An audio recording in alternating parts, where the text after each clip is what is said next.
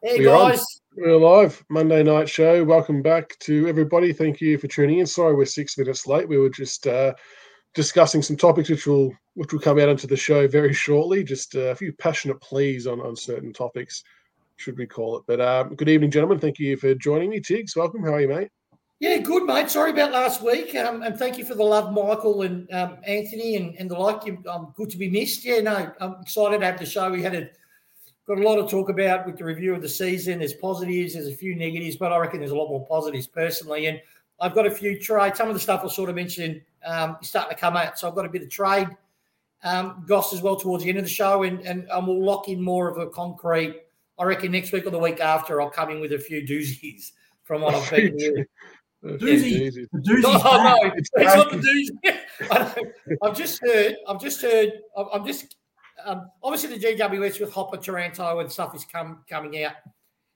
But there's a few other ones. The McGrath, I want to talk a bit about that. I know a few retirements I've heard really strong mail on that I think are going to happen. And I've got a few re-signing newses that I've heard. Newses, is that a word? Anyway, No, it's not, but we'll run with it. That's okay. You're making as much sense as Tom Brown, so keep going. Oh, you bastard. That's it. I'm off the show. See? And EJ, welcome back to you, mate. How are you? Yeah, very well, very well. It's actually good to come off a weekend where we didn't play, and I'm not angry. So, yeah, the anger probably subsided for a lot of us with that week off. It could have, been real bad had we had one that following week. But apologies first and foremost if I cough and sound a bit off. I've been crook since Monday last week, but I'll do my best to push through. So thank you to everyone for tuning in as well. Much appreciated. Hope you all had an enjoyable week off. We've got Damien saying stop harassing Dwayne Russell on the radio, Tiggs.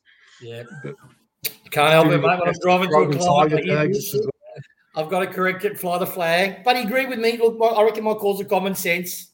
So before we get stuck into it, I do want to read out a message from CB, and we don't often have read out messages or serious messages and whatnot, but I will read it, so I'm going to have my phone in front of me. CB has unfortunately decided to step away from the show for maybe forever, maybe a little while. It's kind of going to be up to his discretion, but he sent me a text to read this out on his behalf. Hi all, I'd first like to thank Michaels for inviting me onto the show a few years ago. It's been a wonderful experience, but as of now, I find I just can't stand the game in its current state. I find it hard to watch and understand. And the respect I have for you, the viewers, and what makes the show great, in brackets, the passion, I just can't do it right now. I'd rather not do it than dial in. I will still support the show and the Tigers, but from a little afar. As for the rest of the comp and the game at the national level, what it has become under the current admin, I will no longer invest time or energy into. It has jumped the shark. So thank you all for your support over the years. Keep it going. It's a wonderful show, and we love you all. Captain Blood 17 signing off. So, look, he hasn't put a line through it altogether. I do have to call and speak to him about that. I've been sick and busy, but CB knows he's welcome back on at any time. So, CB, you do what you've got to do, and hopefully you find the love for the game again soon. Totally get the angle you're coming from with the state of the game, which I'm sure the three of us will touch on in due course over the next hour or so. CB, we're always here for you and more than welcome to jump back on at any time. So I would read that out before we got stuck into it. So you'll be back by finals. You watch by finals. Yeah. When we make the finals, you'll buy in and it'll be all fucking bloodbath. Look, I love how he gave you acknowledgement and just fucked me. No, I'm 71, your brother of another mother. No, only kidding, CB. You got to do what makes you happy, brother. So we're always here for you. Yeah, exactly right. So make sure we show some love for CB in the chat. I'm sure he'll be watching at some stage. You can even sledge him as well as you want, whatever takes your fancy. But yeah, before we get stuck into it, make sure you do like the feed you're watching or share it, retweet it, whatever you've got to do just to help us get in the faces of all the Richmond folk out there. As Tig said, we will do a bit of a mid-season review, the good, bad, and the ugly, I suppose, boys. It's been a bit of a mixed bag to the start of the season, Tigs. What have you made of the season thus far? Like, I've kept this pretty open just to get, gauge your guys' thoughts and opinions. We can ask questions and answer questions and get on with it. Well, it's been, how can I say it this way? It's like getting served your favourite dinner. This is the first half of the season for me. I'm taking the umpiring completely away from it. But It's like getting served your favourite, whatever your favourite meal is, and it's warm. It's not hot. It's fucking warm. And that's how I sort of see that, it's a good meal. There's good bits in it. But one biggest thing for me, I don't think in any game we've hit our straps for a full 4 quarters. So we haven't played a full 4 quarters the whole entire beginning of the season. So I found it this half frustrating. There's been a lot of good things which we'll highlight. There's been some negative things which we'll highlight as well. But I still think we've got plenty in attack to really, if we can nail out a few of the things that we'll sort of highlight tonight. We've proven it all for the 10 or so weeks that if we get those little things wrong, we're going to go straight up we'll probably finish top 4, considering how our end of our draw is and the amount of wins we should get if we continue doing what we're doing now, but, fix some areas we need to address. So overall happy. We were smashed with injuries. But, sort of happy like you got a kiss from your auntie, that you haven't seen for 2 years, Happy she's here, but, hey, what's on the TV? So we've got to improve. What would you grade it in the old school A, B, C type method? What would you grade it? Okay. I would say it's a B minus. B minus? B minus. Yeah, fair enough. That's fair enough. EJ, what's your take been on the season thus far? Oh, I'm probably a C minus. But I think we've only got ourselves to blame. We really should be 2 or 3 games better off and be in the 4 or on the cusp of the 4. And we do have a pretty reasonable draw coming home. These next 3 weeks are massive for us. If we can knock the next 3 weeks off, I think we're in a really, really good position. But if we miss the top 4, if we play well in the second half of the season and we miss the top 4, it's our fault. And that is the frustrating thing because, like Tiggs was saying, it's almost there. You can see all the pieces there. If you're going to take a meal analogy and say not about the temperature, but it's like you've got all the ingredients and you've kind of made the recipe, but you haven't followed it 100%. So just a few tweaks here and there, a little bit of extra salt, maybe a bit of a dollop of tomato sauce for that sweetness and the extra tang. We are that close to actually going well, but it also does hinge on a couple of people keeping the band-aids on them and keeping them together and in one piece for the second half of the season. It's fair enough. So it was C+, was it? C minus. C minus. Yeah, we've really let a couple of big opportunities slip. So, and I'd like to hear from our viewers as well what your grading would be. In the old school sort of A, B, C format. I kind of think a C plus to a B is where it's at.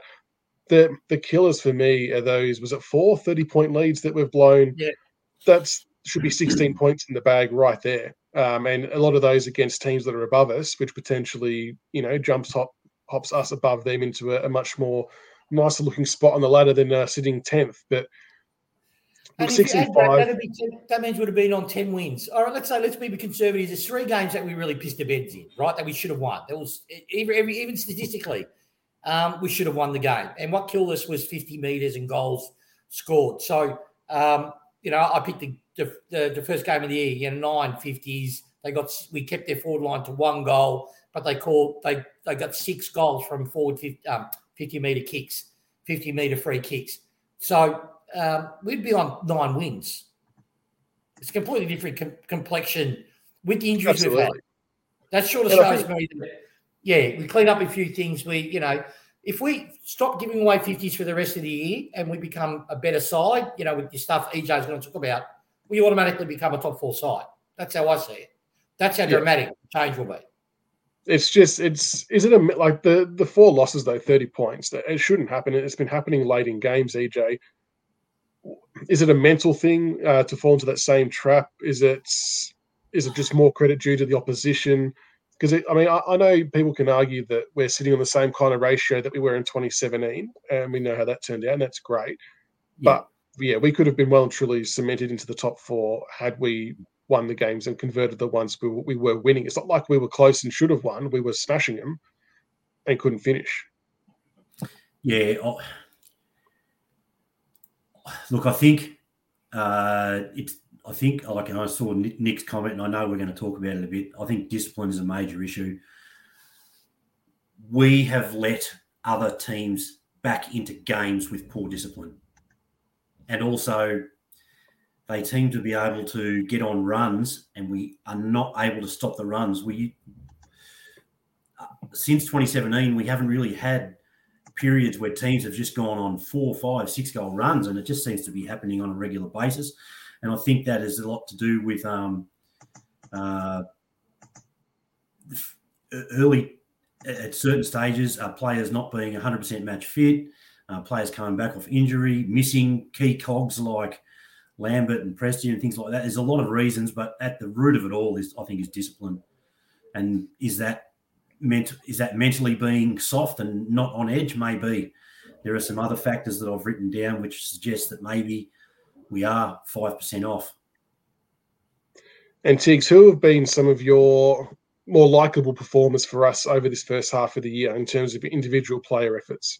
Can I talk about a couple of statistical points about the team as overall, and then we can lead into the individuals? All right.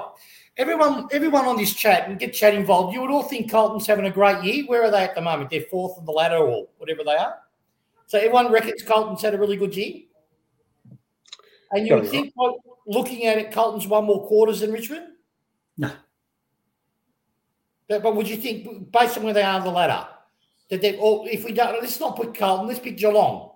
Yeah. Do you reckon Geelong's won more quarters than Richmond, particularly with their home court? No.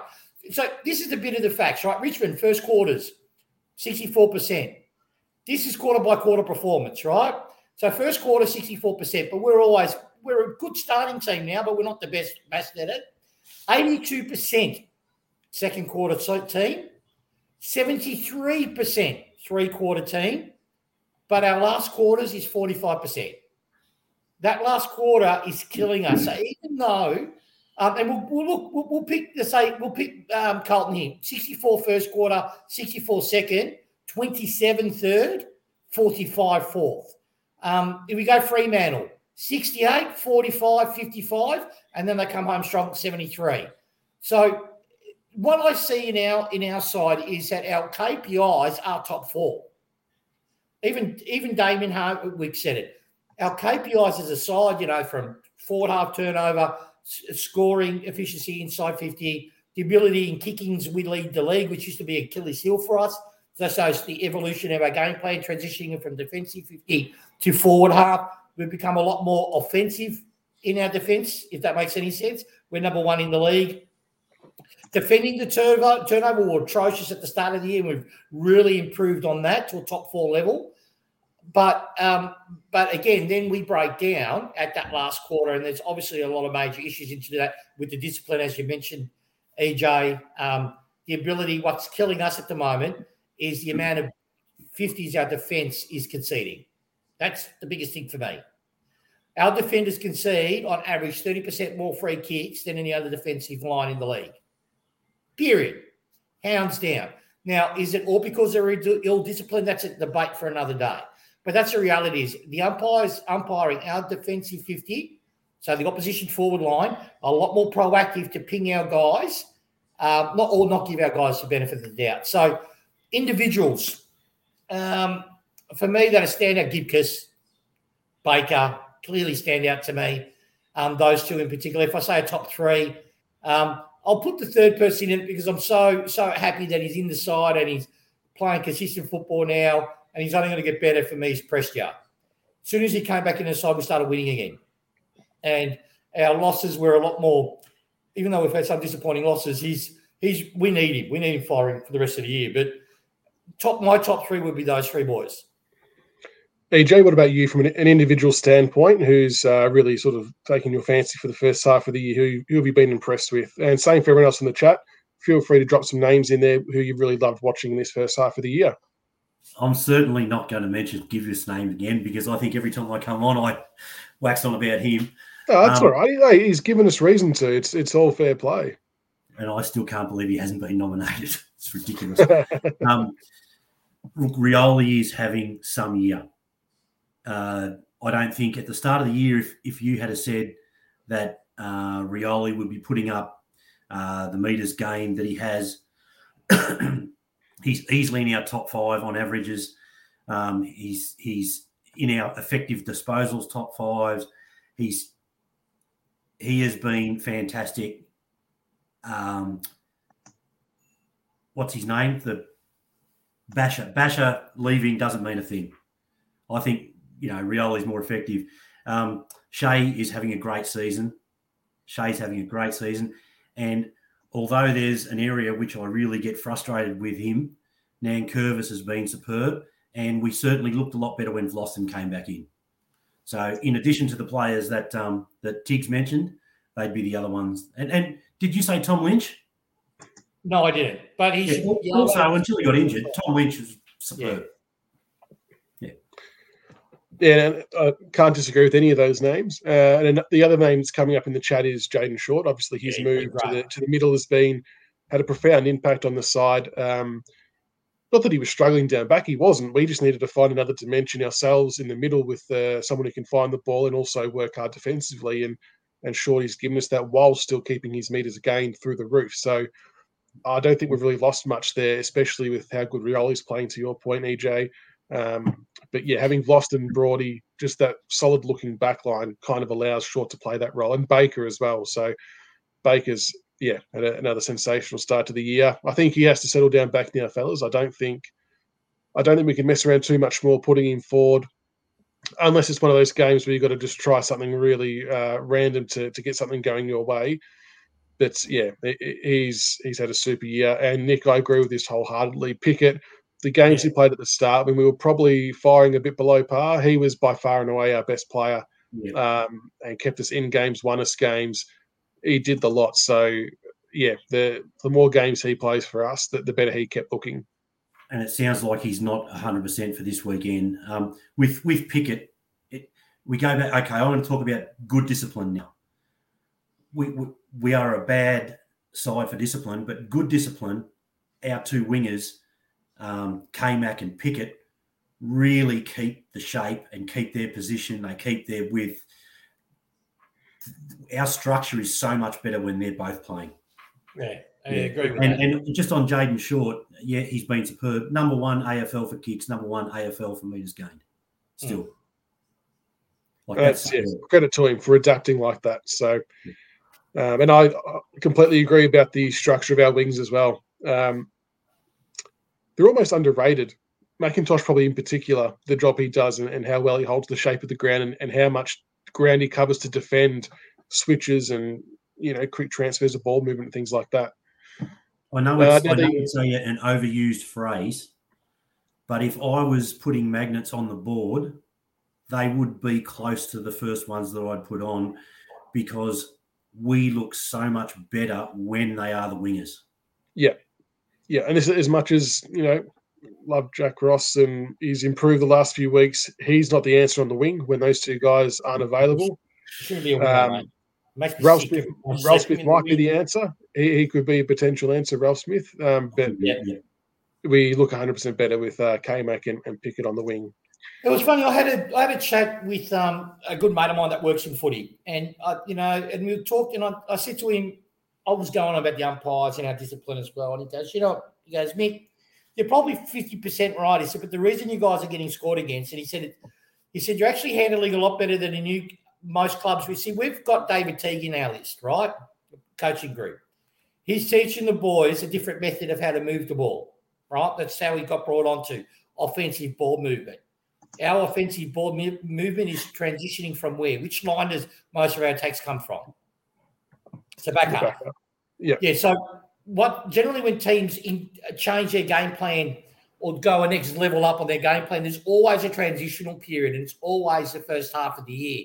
And my ears perked up when hearing it was telling me, Michael, it's how you guys are transitioning the ball from defensive to forward line. It's working. That's why you're persisting with it, because you're scoring a lot more. You're actually breaking other defenses down. Your ill discipline's a layer of that, which is hurting you, particularly on where those free kicks are being paid. It always seems to be in your back half. But he said once you get the pattern right and it becomes instinctual, you watch you guys concede a lot less scores. And it's sort of been proved on that because our scores against has reduced, even though we've even had a bit of runs, like even with Sydney. The scores against, we were getting blown out. Now it's tending to reduce. And Dimmer mentioned this week that they spent all by working on their back end in relation to, transitioning the ball from defence to forward line to minimise that part of our game. So I'm pretty bullish. Even it really bodes well for us, particularly for next year. Once we get this hammered out, it gets me pretty excited, particularly with the personnel that we have and the personnel that obviously we might lose, but opportunities that brings. But yeah, for me, my second, other than the free kicks, my second glaring hope is that we fix our transition from the back to the forward line, because that's how we're getting caught out. There's so often that the midfield's left open because a player's learning where he should be going is not there. And yeah, that's not been un-Richmond-like. Our guys have been, they knew, you always kick to the right or the left pocket deep, then you do another extended kick, and then you move it into that's how we've always done it for 4 years. They're trying to change a bit of difference in how we transition a forward. It's off turnover, by the way. It's not off set plays. It's off turnover. So when the ball's intercepted in our back half, how to transition the ball out. We're doing it a bit differently now. A lot more direct, and we're getting exposed at the back end. We look good, though, when we get it moving forward like that. But, yeah, it's just working at the defensive mechanism to make sure that we don't get hurt the other way. But exactly, you can see it's getting better. It's just stopping that bloody run of goals. Yeah. Now, EJ, the discipline, right, or the lack thereof, it. Where did you want to go with this one? Just some of the for and against for some of our key players for free kicks. So what Tig said before is exactly right. We give away professional free kicks, no doubt, but we also give away stupid free kicks. And we don't probably get what we deserve fully. We're probably only 20 or 30 free kicks away from being in the bottom rungs of getting our fair share, but park that. Shea Bolton, free kick differential, minus 14. 6 free kicks for, 20 free kicks against. Now, some of those are the 50-metre penalties, and they're completely avoidable, right? Playing on after the whistle is blown, we've had 250 metres or 350 metres against him in the last 4 weeks. He had the decision go against him, and he places the ball on the ground and then stands up for mark. You have to give the ball back. That is a free kick that we can control. That's a 50 metres that we can control through our behaviour. That's not on the umpires. That's not on anyone but us. That's our fault. Lynch, we know he doesn't get a fair go. 12 free kicks for, 20 free kicks against. Again, he gets frustrated, gives away dumb free kicks. Now, Curvis, I don't mind this one, but it's a lot of free kicks against. 19 for, 33 against. The next worst in our team is 20. Nank is 33 against. That's just too undisciplined. That's too many. Marlon, 6 for, 14 against, and he's only played half the games. 14 free kicks in half the amount of games as some other people. Grimes has been guilty of giving away the free kick we say has cost us games in the last few minutes. It's been crucial moments, hasn't it? They're just dumb free kicks. They are completely. They're not. Oh, my tackle slipped high. They're just blatant dumb acts. And if we can cut those stupid free kicks out, we'll be miles better off. So the for and against, yes, it's bad, but at the top end, you look at who it is, and I can point out situations for every player. It's just avoidable dumb shit. And it is pissing me off. And I suppose the beauty of it, EJ, if there is such a thing, is that, like you said, it's something that we have full control over. So they can stop doing that at any given moment, and then we stop gifting 3, 4, 5 goals, whatever it is, a game. And it's not necessarily, the 1 or 2, 3 goals a game we give. It's the momentum that then leads to, and the dropping of the heads from our players, and it kind of just all compounds, and then it turns into a 30-point turnaround all of a sudden. So it's the timing of them. It's, you don't mind flying the flag, doing it in the right instances. But you're right. There's a lot that we can control, or that the players can control, that are going to substantially make a huge difference. Yeah. What's particularly hurt us too is where those dumb acts occurred. I think I've never seen a season where we consistently do those dumb acts attacking side for the opposition. So they're either at advantage, so they can get a really deep inside 50, or it's inside the 50-metre line. And they generally convert from it or get into scoring change from it.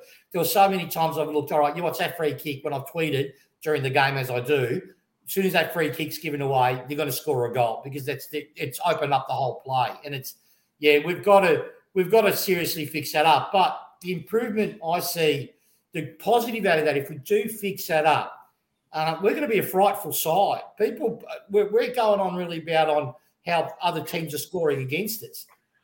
There's not much about how many run-ons we're getting against sides now. We can kick 4 or 5 goal bursts and not do it just once, but do it multiple times during the game. And our defence, when it's not being stupid, when we have our proper defensive line, which does not include Tarrant, in my opinion, which is your Gibcus, your Bolter are both in the same back line together, with Grimes and the like. It's pretty good. The one game, it's a loss, and it was a bad loss because we didn't have a midfield in, was against Melbourne. If you watch that game again and just watch our defensive mechanisms in play, people say, Melbourne missed a heap of goals that game. Yeah, they did. And why? Because of the defensive intent. Yeah, particularly by the back. Yeah, we spread them wide. We closed space. Each player knew where to run to force, because we were losing the midfield battle. We got absolutely smashed. And the ball was it's basically, we said to the best team in the competition for this year, all right, come at us. We're not going to play in midfield. Just come at us and try to score as much as you can. And they were only on 33 points. I think it was close towards half time before they had the damn wall broke a bit, and then we repaired it. So if we can keep that defensive line together, Bolter comes back in this week. Gibcus will grow another leg. Tarrant, mate, after the Sydney game, I'm sorry, Tarrant, play the VFL till you learn the system, son. Because you're a 200-game defender, and no 200-game defender goes to punch a ball who could easily mark it, but then misses the ball, and the ball goes behind him, and then they score a goal. And you do that in the last quarter. That was about right? So I had to talk about that. I wasn't on last week's show. That fucking still bothers me. That, for me, is a mental lapse in concentration from a veteran. Nah, won't have it. So hopefully he gets in the VFL and he stays in the VFL till he knows and understands how our midfield moves the ball and how our backlines thing. So, look, I'm very bullish, mate. Our forward line's in sync with the opportunities we get. The data backs that up. Our backline can minimise scores when it's working well. When it's together, the full complements together. Just keep them healthy, and I reckon we'll be top 4. I'm really bullish on it. Really bullish on it. The concern for me is I think Lynch is potentially missing this week again, which he is missing this week. Yep. So that's confirmed that.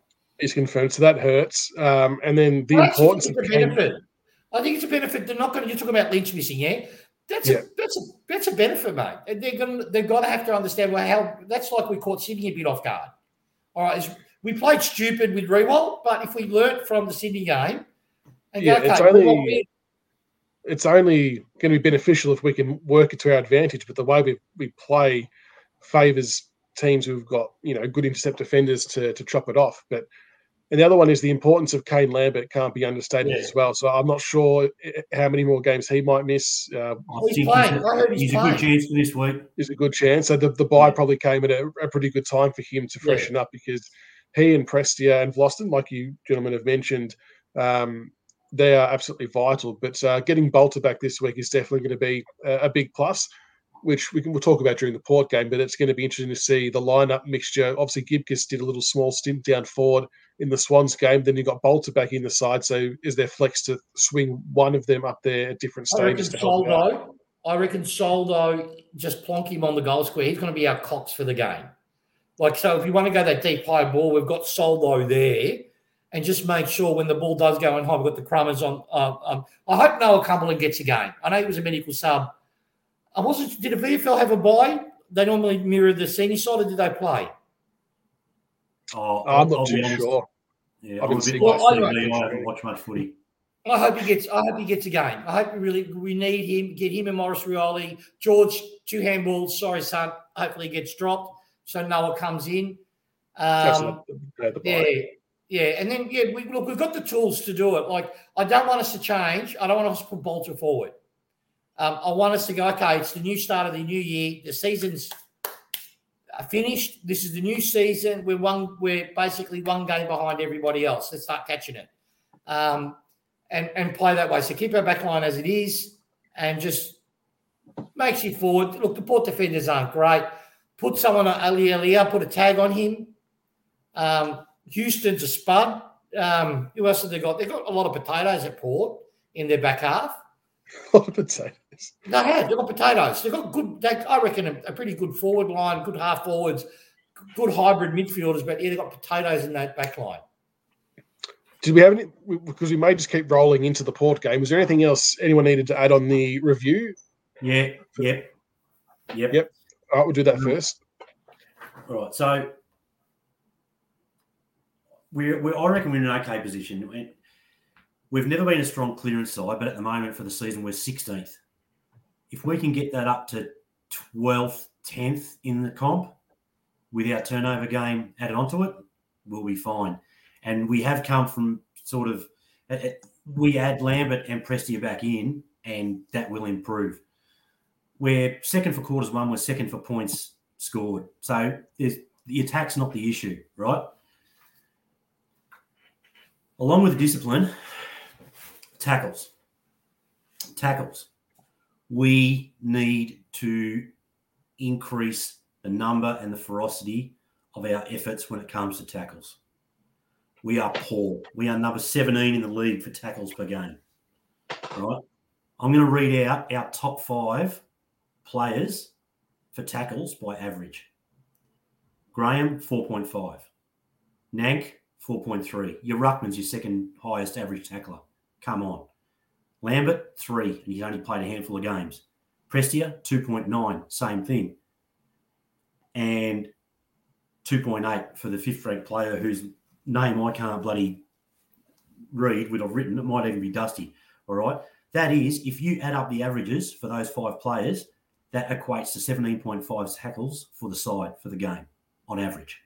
All right. Who are the teams that we aspire to be? Give me a name of a team.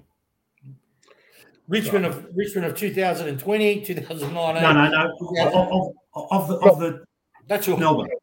Melbourne. 5.5, 4.6, 4.3, 3.6, 3.3. They're 22.3 tackles out of their top 5. That's 5 better. That's the worst of the other teams that I've written down. What's Fremantle out of interest? Very good. 6, 5.7, 4.8, 4.7, 4. We've got 2 players averaging 4 tackles a game or more, and their top 5 all do, right? Now, here's a side for you. I want to read this side out, particularly. 6.1, 5.4, 4.7, 4.3, 4.3 for a total of your top 5 players of 24.8 tackles a game versus our 17.5 per game. Who do you think that is? I'm going to say it's Carlton. I was going to say Port. No. Sorry? You're going to say Port Adelaide? No. Top 8 team? No. Which side's been smashed by the media? Oh, Gold Coast. Sure. No. West Coast. That's really? West Coast top 5 tackling numbers. They are putting us to shame. We keep talking about how we used to be a good hunting side. Our numbers aren't backing it up. Our pressure points are okay. We need to hunt. They don't have the footy a lot, though. Okay, Brisbane, 5.8, 5.5, 4.9. Yeah, it doesn't matter what way you cut it up. Our numbers are shithouse compared to everyone else's on any level. Yeah. Yep, St Kilda are the benchmark at the moment, right? They are hunting. Their top 5 come up to 26.3. That's 9 tackles out of their top 5 players per game on average more. We need to hunt harder for longer. I feel like as well that the tackle stat averages would have been well down on the first half of the year. I don't know if it was the Sydney game or the one before, but one of the games recently we had 72 tackles, which was a lot higher in recent times. I think ever since when we said it on the show. Okay, so imagine what the averages have been like without that game. Yeah. I know. So the trend started to change a little bit in the last few weeks since Rioli Junior and Stack played their game together. But the start of the year was appalling. We were struggling to get over 30 tackles a game. Yeah. And what sort of dilutes that stat? That's why tackle counts. It's noticeable. It's important, but they don't include broken tackles and they don't include tackles that have caused a free kick. Right? So if I tackle you correctly and knock you to the ground, the ball spills, and the umpire goes, "Oh, Richmond, I think your pubic hair accidentally brushed the top of his chin, free kick against," that tackle's not included, right? And Richmond gets pinged, tackle after tackle. So I give them a bit of latitude for that. For me, it's post clearance. That's my stat, right? That tells me if we're healthy or not. If any of the listeners don't understand what post clearance means, is we don't win the ball at centre clearance, but we win the next ball back. Yeah, it's a second position. Yeah. Yeah, we're winning. We're winning. We're getting back to our premiership level again. It was really poor the first 4 or 5 weeks. We didn't have a midfield, but every week we're getting back up. And I think I didn't check it for this show, but last week before the Sydney game was still top 4. I think top 3 in that stat. So. And that's and so that's really pleasing. And that for me is our one wood, is the ability to create that turnover at the back half, or that, if the ball's I was getting towards our 50 and then launching an attack. What's killed us though is before we launch an attack and be able to be safe behind the ball, our behind the ball coverage has been poor. But hopefully it's the new transition of movement. We get better at that as obviously we've done a lot of training on it. We get better at it again with personnel. We start to really improve. Yeah, like Nick is right. The Bulldogs game, we smashed them. Yeah, there it is again, right? Nick's right.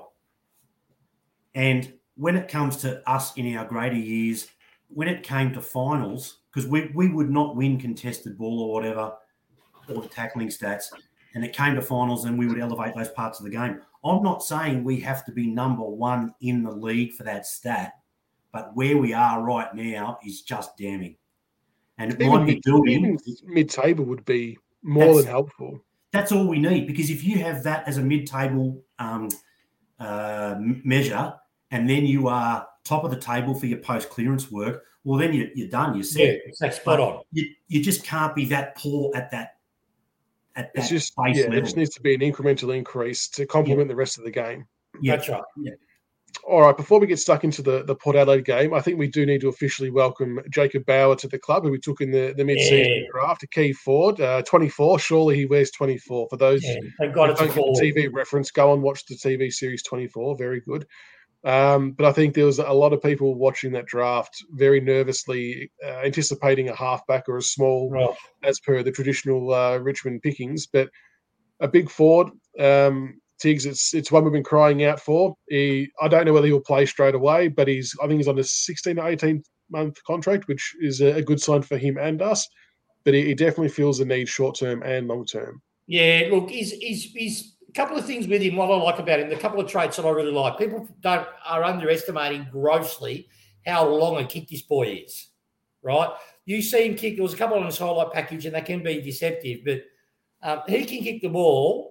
You look at one of his kicks he did at 60 metres, and he's pulling the kick when he did it. And it was a drop punt. So this guy can roost the football, but accurately.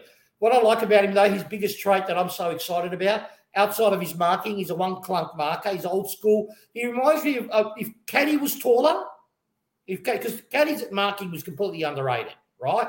If Caddy was taller, actually, who he reminds me of? That's what my mate said. And who he remembers? Aaron Edwards. Yeah. Remember Aaron Edwards? Yeah. He's a taller, more mobile version of Aaron Edwards, and hopefully gets more possession of the ball. He plays like a half forward. When he's in the sink, he will dodge, weave, he's agile, but he's a great mark like Aaron Edwards was, and Aaron Edwards never missed. Generally, if he was in front, the ball always went the straight line. But the best part I love about him, this is what the best part. And Tommy, if you're watching, please look at this guy when he's training beside you. He plays in front of his defender. It's just a natural trait he has. Doesn't play behind him. Doesn't play to the side of his defender. He plays in front, always in front, because he knows he will get to the highest point, and then the only way the defender can get over him is most likely an arm chock or a free kick. And he knows he's not in jail with that. His weakness, why he didn't get drafted, was he's slow at the first 10 steps, right? The first 10 steps, I'm not saying he's slow, but defenders can get it on him. That's why he plays forward of them. So he's learned to read the play before them. So I'm really bullish about this kid. He's got a good frame on him. He's going to gain.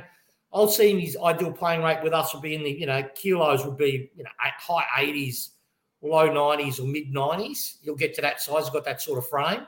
But yeah, he's a great mark, great kick, and he plays in front.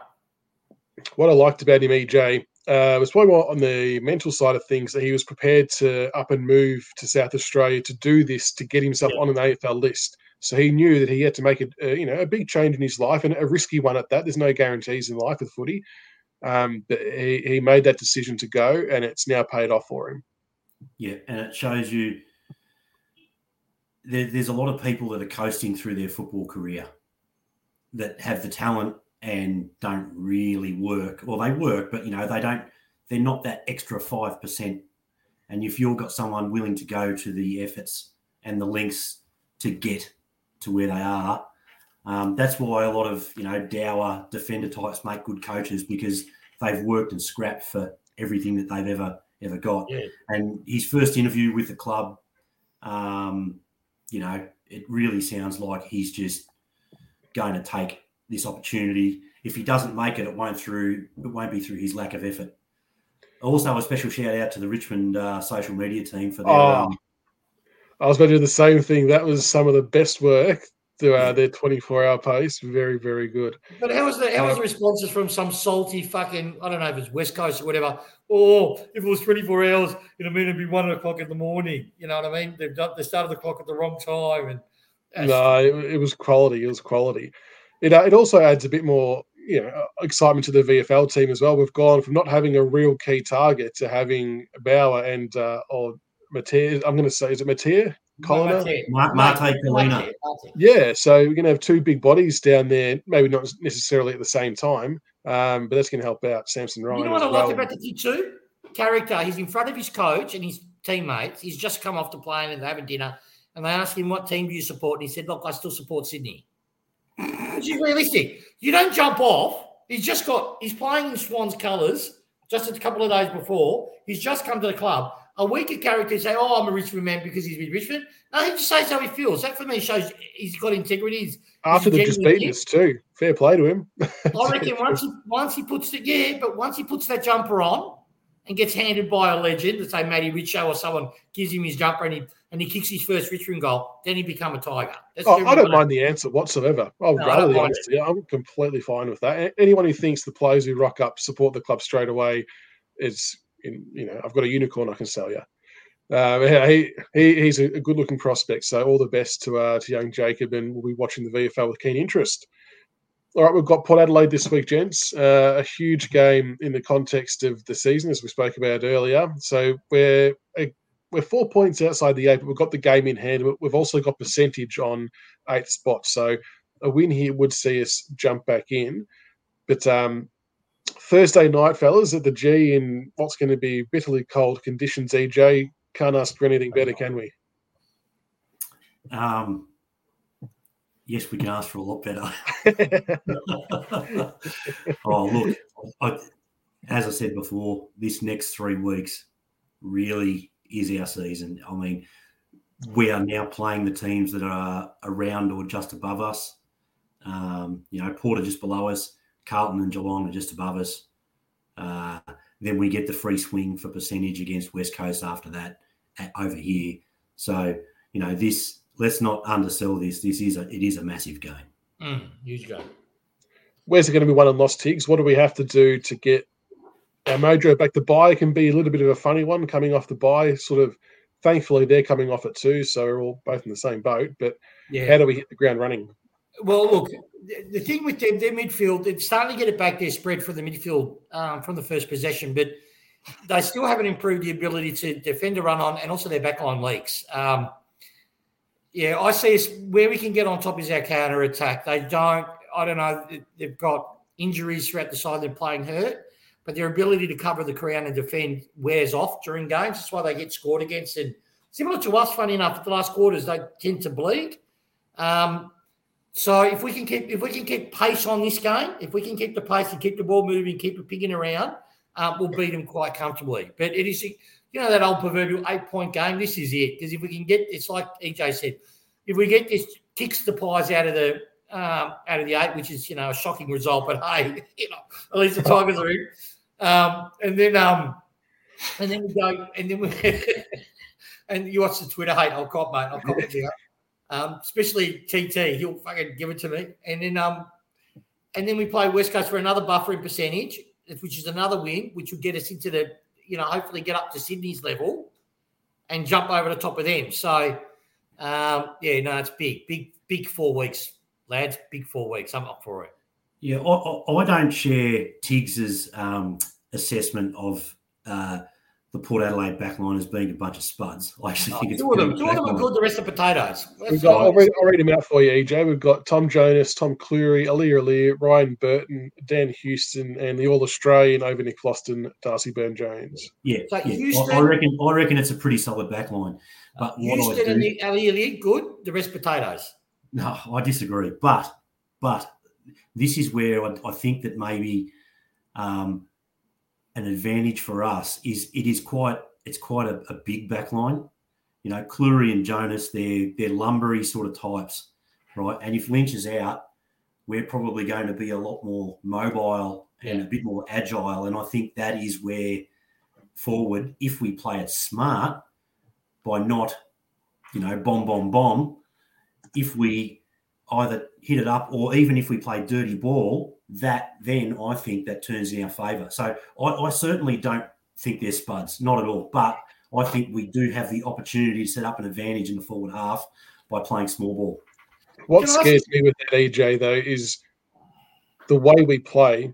We're more probable to play into their hands because of the constant bombing in that we do. And they're going to maybe not necessarily mark it if it's shit conditions, but we're not going to give ourselves half a chance. If we don't play those lower the eye passes, Aliir's going to have a field day.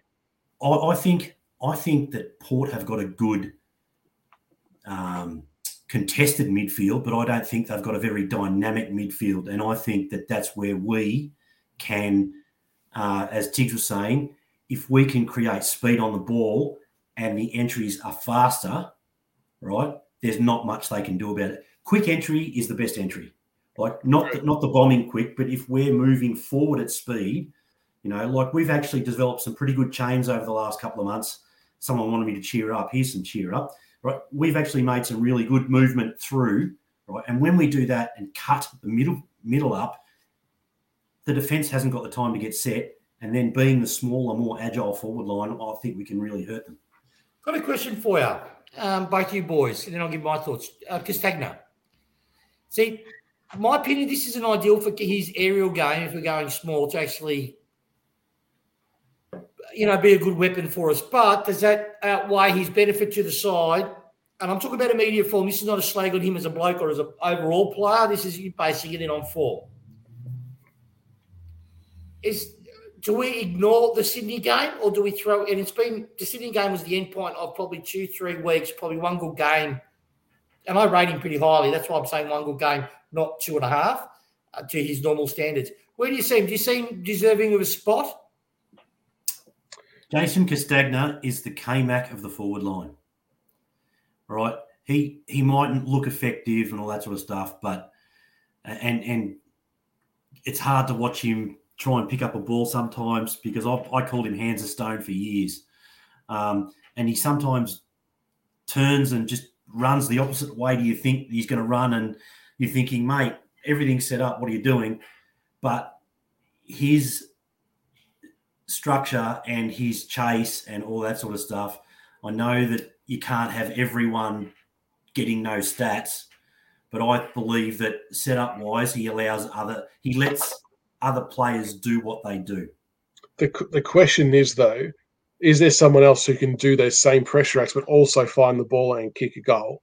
Because 2 disposals in a game is isolated maybe, But are you better off having a Hugo Rubsmith who's got some wheels down there, or a Cumberland who can apply maybe similar pressure? Even Stacky applied pressure, but are we robbing ourselves a little bit by being one forward short when it comes? Like, no one's going to man up on him offensively because he's not hurting anyone on the scoreboard. Like, I know he's work up the ground, he works his ass off, absolute workhorse, but there needs to come a point, same as with Higgins and Butler, there has to come a point where you've got to be damaging on the scoreboard as well, or just impactful possessions. Like Rioli Jr.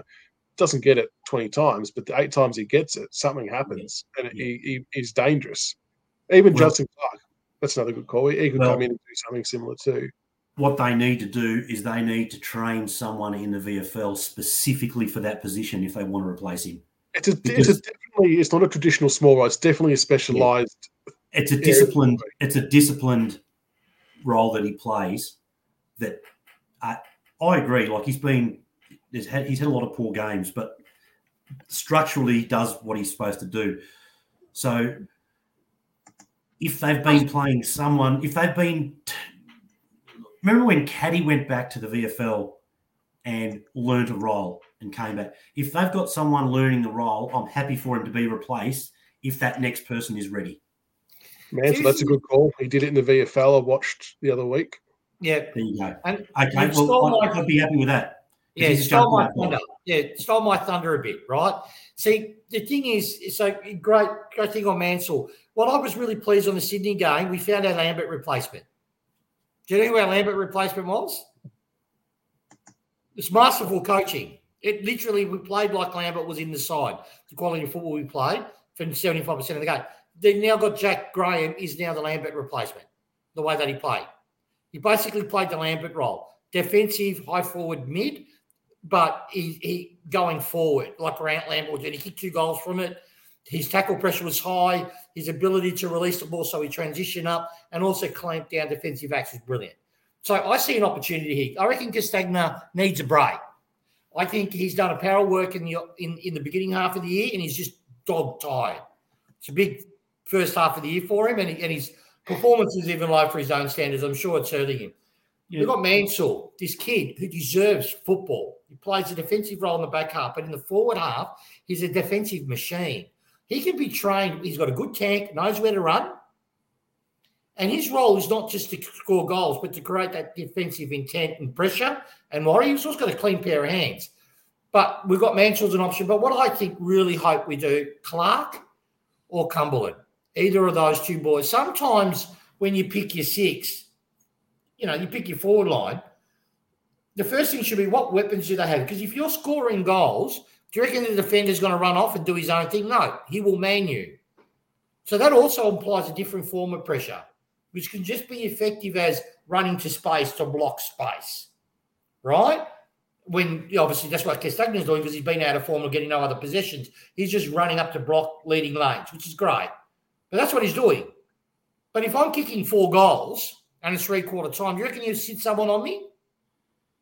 So that's why I really think it's now come to a time. Get Mansell in. If we want to go offensive, not defensive in the forward line, if we feel that's what we need more of, then please put Cumberland or Clark in, one of those 2 kids. Give George a spell. Don't even play him in the VFL. Give him a rest. Just let him freshen up. Yeah, there's options. Look, but, we consider him to say that. We all know he's going to be one of the first few picked and he'll be playing on Thursday night. But I just think output needs to differ. Like, I get the defensive stuff. I've been a huge fan of his defensive work, but we need to find balance at some point to weaponise scoring more goals. And like you said, Tiggs, if you've got someone else who's dangerous up there, it helps, takes the attention off Lynch and Riewoldt, which, causes a few more issues for opposition. But we'll see how we go. All right, we'll talk about some matchups quickly, or who you think might get these matchups more importantly. Todd, I suppose their forward line. We'll go Charlie Dixon, EJ. Is Noah Bolter feels the obvious choice? I know we want Gibcus to have a crack, but I think he's just too big of a man, isn't he? Yeah, if Bolter plays, he's got to go to Dixon. That just makes sense. Or, you think back to the prelim and stuff like that. He was a mess. It's the right matchup, and that he'll frustrate Dixon too. Yeah, he will. He will. And does that mean make him accountable? Would you also then be equally as comfortable for Gibcus to play on Todd Marshall as the second? Yes. Every day of the week? Every day of the week. Every day of the week. Oh, yeah. Yeah. Oh, yes. Yes, please. Please. Yes, please. All right, Gigs. What about the midfield battle? You've got Ollie Wines, Travis Boak, Motlop, Butters, Rosie. Can you give me Ali, the matchup for Ali, please? Okay, who's gonna safeguard Ali because he is a very dangerous player. I've thought about this long and hard, particularly with Bolter. And you know who I put on there on Ali? Gibcus. Couple of reasons. He's playing on a good defender, right? So he's going to learn a bit out of an intercepted defender. He's got him for height. He's got him for speed. He's got him for aerial, in going the mark. And I actually think Gibcus is a beautiful kick at goal. It's a beautiful field kick. He's also team first because that's what his defensive traits. It will be a nice change up for him. It'd be a good. We taught him with Buddy, right? You saw how Buddy plays. Now to be out there and say, okay, you're on Ellie, play a defensive forward role at him. But go the for only downside with that is that would probably then mean that Tarrant stays in to play as the other defensive post down back. Well, look, outside of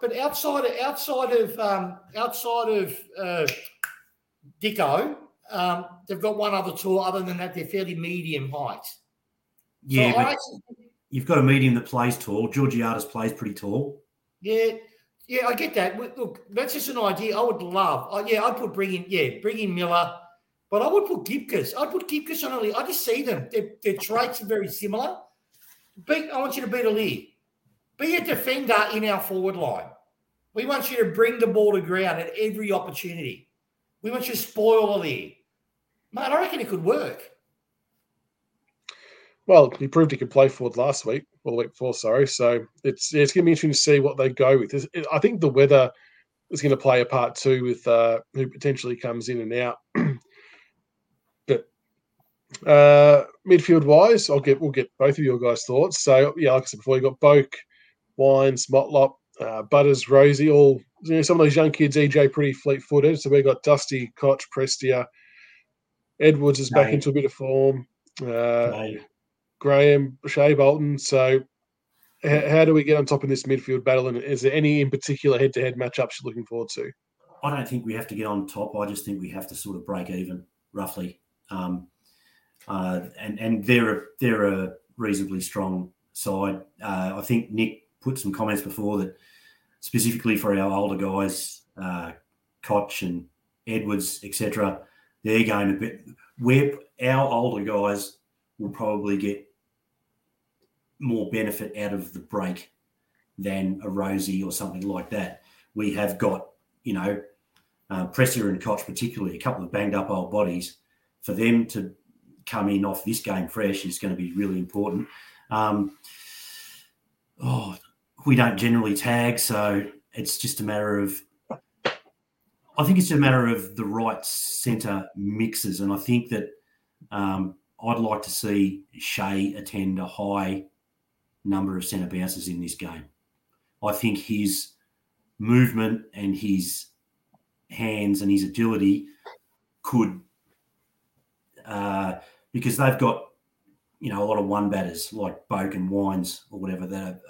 They're tough and they're solid, but they're not fleet of foot. So Shorty and Bolton need to just run rings around people in there. Yeah, I mean, how good have we looked when we've burst out the front stoppages? And that has been exactly right. So we can burn them if we can basically 50-50 possession. I think our wins will be more effective than their wins. Yeah. Like for me, there's 3 points in the midfield. First of all, Dusty. People going, he's playing okay, but he's flat. The reason is, I know this is gospel too. He's been doing a mini pre-season while playing, right? Getting condition ready after the bye round. So get ready to see Dusty go. I reckon he's going to have a 30. If he plays mids, he'll have a 28-plus game, kick 3 goals. Watch it. That's my prediction. But with Port mid, Port's dangerous in 2 areas. If we allow Wines to go forward, we need to put a defensive mid on Wines So I would put someone because he is not that fast, I'd put someone like a Short on him. He's not going to get him for strength, but what he will do is if he can contest the ball and spills out, he'll get him on the outside and race the ball the other way, and he can go with him. And also force Wines to man him up, which would be the main thing. Else, he can become a really offensive weapon if we need to. And Boak's the other one. He's their workhorse. You kill off Boak, you kill off that midfield. So I would put on Boak someone like a Martin. I would try to free up or pressure on Boak. I would try to keep Shai Bolton. I agree with you. Play him in the guts. I reckon play Dusty as much in the guts as we can and moving forward when we need to. But try to free up our creative mids so they don't get tagged. Force potatoes like Motlop and others to go with them. Because one thing with Motlop and Gray, they're not accountable players. They play their own game. So, Butters too. We just got to be really careful with Butters too, mate. They're free kicks. He always flops. People talk about minivan at Collingwood. Butters is the worst and gets away with it all the time. Maybe because he plays interstate and it's not really reflected here. But, Butters is the other one. He can be very creative. But we get on top, he goes to water. So it's going to be a cracking game. And with that, we'll get some predictions quickly, including margin. Feel free to drop your predictions in the chat as well. EJ? I actually feel pretty good about this game. I think Tigers by about 27 points. Take that, Tiggs. Look, it's raining. So for me, because of the weather, depending on how heavy it rains, about 30, 36, 37 our way. I'll say Tigers by 21. And can I just say how dumb it is to play a Richmond versus Port game on a Thursday night where it was already going to draw a lowish crowd, let alone when it's pissing down rain. Yeah. It's just mind-boggling. Anyway, that's another discussion for another time. But Tiggs, before we wrap up, mate, what little tidbits or teasers can you drop for us, as we will try and do a specific trade show in the near future? Yeah, give me 2-3 weeks at most, lads and ladies. What did I say? No, Jasta down the bottom should be closed. Richmond by 125. All right, I've got a few. Yeah, so give me about 3 weeks. I've got a few things that I'm working on. I just want to make sure I get okays. I know the names and I want to make sure I get the okay before I lead on. But a couple of our players I asked a few questions. From what I'm getting, funny enough, North Melbourne, believe it or not, is really sniffing at Jake Ask and Ross. Believe it or not, they're sniffing pretty hard at him. And I reckon that's going to happen. I don't think Jake Ask is going to get re-signed. And I think Ross needs more opportunity. And look, a lot of these lower clubs will try to take our players for the IP and culture, all that sort of stuff. So, yeah, I reckon Ross, Sydney Sackett's a big off-season. It's a big last half of the year for him. He's, I've heard a few reports that, anyone that, I'll say it. I've heard he knows he's on really, it could go either way. So he's becoming a little bit more aggressive, particularly against the younger kids in his own side. From what I've heard, I asked that, I had someone tell me this. So I did a bit of digging, and he's being a lot more urgent with his footy. He's not being abusive. It's not our culture to do that, but like telling other players off, but he's being a lot more urgent with the football. He knows he's got a big 8-9 weeks ahead of him. We're open to re-sign him and keep him if he can show. But I think it's personal opinion. I think another club will grab him. I think we'll just say, I'm worried it might become another Stengel, but we'll see. He's got talent for days. He's got talent for days. It's just a work rate components that real concern. He fades. His work rate consistency within games can get really, really bad. But he's trying. This is the thing. He's definitely having a crack. So if that's enough to save him, I hope so. Because I've got plenty of time, particularly with Shane Edwards going to retire, I reckon, this year from what I heard. He's got the ability to step in a Shane Edwards role.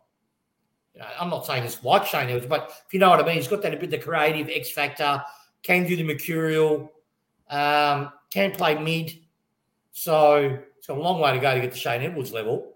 But, it's funny. I've 100% heard this. Jack Riewoldt will play again. 100%. He'll go year on year till they decide he won't, or he decides he doesn't want to play. But what I've heard all reports is that he'll play. I've got a really strong mate, super strong. Riley Caller Dawkins will be in GWS or Sydney next year. You can lock that in. Lock it in. I was bullish last year. I sort of said the Sydney Mail, but they sort of smoothed it over. But yeah, I reckon he's gone to Sydney. He's going north. He's going north. Yeah, could be Sydney, Queensland, but yeah, he won't be at Richmond. I heard that. Did you say that Art's North Melbourne? North, yeah, Art's north. I'll pay for the Uber myself. Yeah, but yeah, Arts. I've heard they've really, obviously they're not going to get Broad. Broad's not going anywhere. Broad's not going anywhere. I did do a prediction about a favourite son, right? So that still might actually happen, and it will all make sense when it happens. I'll let you guys know. I don't want to break the name. I don't want people fucking crying, and if it doesn't happen, Well, a lot of people thought that was Broad. It wasn't Broad, no. It's a favourite son. Think about it. It's right in front of your fucking eyes. I missed that. What did you say? I said at the beginning of the year, I said it's really likely a favourite son might leave the club. But it's not Broad, folks. So Broad is good as It's not Broad. Interesting. It's not Bolton. It hasn't hit me in the face yet, so I'm it's still a favourite son. Yes. Someone got it. 0. Yeah, fuck it. Rioli. I heard it was Rioli very early on. Yeah, it was Rioli. That's what I heard. Am I saying he's going? No. Do we want to keep him? Yes, but I heard it, particularly with Morrissey. But no, Rioli, he's become hard at by a couple of clubs. So, I also heard the Crows have gone out to him pretty aggressively as well. So we'll see. Taranto won't happen with Richmond. Hopper might. Fingers fucking crossed. They've got that squeeze. We want to pull Green. But if we can't pull Green, we are going to get a mid this year in this trade. That's why we went forward. This. We always go for needs in the the mid-season, and then we trade for talent. Got a really strong male, mate. We're getting a mid. We're definitely getting a mid this trade period, and I've got a feeling who it might be, which I'll relate. Yes, I want Jay. I want Randa as well, but Hopper's not a pile of shit either.